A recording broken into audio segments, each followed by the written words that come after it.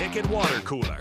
Brought to you by Culligan of Lincoln on 93.7 The Ticket and theticketfm.com. This is the Ticket Water Cooler, and it's time for History with Bach as we go back in our year in review and look at the season of 1997. We're going to do this all the way up until 2021. Yeah, we'll review last year. So, of course, this is the last really great season for Nebraska. There were some good ones after this, but 1997, obviously, we went over 96 last year. The two titles in 94, 95. Scott Frost takes over in 96, and Nebraska just doesn't quite get it done. They lose to Arizona State earlier in the season, avenge themselves throughout the season before losing to Texas in the Big 12 championship game, the newly formed Big 12 championship game, and then go in and punish Virginia Tech in the Orange Bowl. So a little rub it in for Nate there. But in 1997, Nebraska came in with a lot of hoopla still. Preseason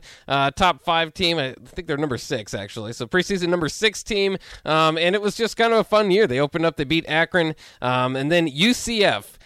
And at the time we didn't know it, but Dante Culpepper was on that team. And Frost struggled because it was UCF. You know, at this time this was not a very well-known program, right? The optics weren't very good. So Scott Frost was, I believe, booed in that game before they turned it around to get to 38-24. And then they played Washington at Husky Stadium. Nebraska going into that game number 7.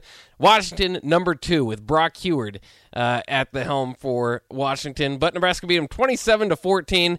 Moved up to number 3 in the rankings when they defeated Kansas State 56-26. Smoked them on FSN, which was a great network. If you didn't, back in the day, that was pretty cool to watch. And then eventually rose to number 1 after a victory 35-0 over Kansas. They played Oklahoma, beat them 69-7. I think, I have to go back. Tom Osborne might have got his 250th win that game. It was a big deal. And then they played Missouri. This was the flea kicker game. Scott Frost on 4th down. This was crazy. Missouri was not that great of a team at the time, but they were pushing Nebraska to the brink. On a 4th down, Scott Frost threw it in the end zone.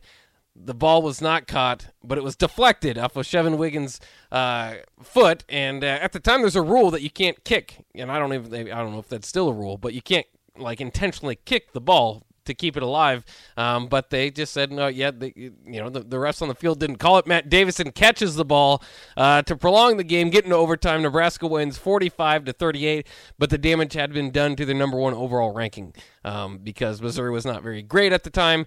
So Nebraska dropped to number 3, but they closed out the regular season with victories over Iowa State and Colorado. 27-24 game, last-second field goal by Josh Brown helped win that game. They moved to the Big 12 championship game to take on number 14, Texas A&M, and they won that Big 12 title 54-15. And then you got some Big Ten nonsense to get in the way. Once again, of course.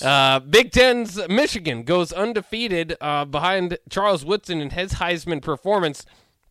And they decide, instead of playing Nebraska straight up for the championship game, they have to go play the Pac-12 champion in the Rose Bowl. And hindsight doesn't do well for that decision. Michigan does struggle a little bit to beat Ryan Leaf in Washington State. Nebraska goes on and takes Peyton Manning, who ended up being better than Ryan Leaf a little bit. We didn't know that at the time. Just a little bit. And destroying them 42-17. And that Tennessee team was actually pretty good, too. Jamal Lewis, actually. Ralph nice. Brown caused a fumble there. A big play early on in that game. David Cutcliffe was the offensive coordinator for Philip Fulmer at the time with Peyton Manning there. And Nebraska wins the championship or needed some help to get the championship. Actually, Scott Frost, Grant Wistrom among the guys that were saying that, go ahead and give Nebraska a championship here because they entered that game number 2. Michigan had won. And the coaches poll, they came through. Tom Osborne had said beforehand he's going to retire after that game. So it was absolutely huge, the build-up to Peyton Manning's final game and Tom Osborne's final game. And the coaches did what they needed to do. They voted Nebraska in as the champion. So now Nebraska and Michigan split the title, 3rd title for Nebraska in 4 years. But, of course, time was about to change as Tom Osborne was about to retire. For what it's worth, shout-out to some of our guys out there. Jay Foreman, starting linebacker there for that team. Tight end Rashawn Jackson, the captain. Oh, yeah. It wounds up getting his third title there. Of course, Scott Frost, we all know among the names. The names are just kind of fun to go through. Amon Green and Krell Buckhalter at running back, fullback with Joel Makovica. Chris Brown out there on special teams. The offensive line was led by Aaron Taylor. Of course, Grant Wistrom and Jason Peter and Chad Kelsey and Mike Rucker and Kyle Van Bosch on the defensive line. Quite a bit to work with there. Eric Warfield and Mike Brown and Ralph Brown and Erwin Sweeney back there in the secondary. It sounds like a national championship type of roster, and it was. And so, very cool season, 1997. And very cool, by the way, Heisman finalists there. It's one of my favorite finalists of the year. There's a famous picture of the 4 finalists there. It was Charles Woodson ended up winning it, but Peyton Manning, Ryan Leaf, and Randy Moss over there at Marshall awesome. were the finalists. Ricky Williams not quite making it, but he did win the Doak Walker Award for the best running back. Nebraska's Grant Wistrom takes home the Lombardi Award. Aaron Taylor, Nebraska wins the Outland Trophy. And for what it's worth, Martin Gramatica won the Lou Groza Award that year. So kind of cool to go back in history and look at 1997 for Nebraska, their last national title. How do you interpret the co-national champions? Obviously, you're going to count it, but I don't know. If you're Michigan, it just seems very odd to me. And I know that's how it worked in college football at the time. For a long time. Very, very odd. They actually just implemented, we mentioned it yesterday, overtime. They were fine with ties up until 1996, I believe. So it was a problem, but it was a problem that the Big Ten and the Pac-12 were creating because they would do these alliance things with the other conferences, and they'd be, okay, let's play number 1 versus number 2, and the Rose Bowl just wouldn't budge. We're going to continue to play those games. So when you look at it in hindsight, again, I think Nebraska needed there's theories out there that Nebraska needed Tom Osborne to announce that he was going to retire in order to get the coaches' vote up, to get up to number 1. And I could see it. But also, you don't, as time goes on, I think it really hurts Michigan, that they beat Ryan Leaf when Nebraska had to go beat Peyton Manning. I mean, that really kind of tells, as history moves on, you kind of go, oh, well, yeah, I think Nebraska probably deserves the title at that point. And for what it's worth, Tennessee was number 3 at the time. Washington State was like number 9 or something, which is still a good team, but it's not the same. It's not like, it's not like playing with the finalists. Like in the modern day, they wouldn't have made the playoffs. Tennessee would have. Yeah, I didn't even think about it like that. Yeah. And it's when is the BCS? We're getting close to the BCS. 1998, the next year. This is again part of the reason they started that. It's just like too many of these games were ending up as ties. 1990 was another one. 94, even though it didn't end up in a tie, you had Penn State undefeated and not getting a chance, and that would happen in the BCS too. 2003 Auburn was undefeated, didn't get a chance. So there's no perfect system, as we're still finding out to this day. But at least you only have one championship this year, unless UCF and Scott Frost claim one. Couple texts here. Nebraska got the better trophy. Raf says. It is true. I went and saw I went to Ann Arbor and was looking for the trophy because Nebraska's got the ball, right? The coach's pull is the sparkly ball worth however much, and on the big trophy. And then Michigan's trophy is like this little wood shop.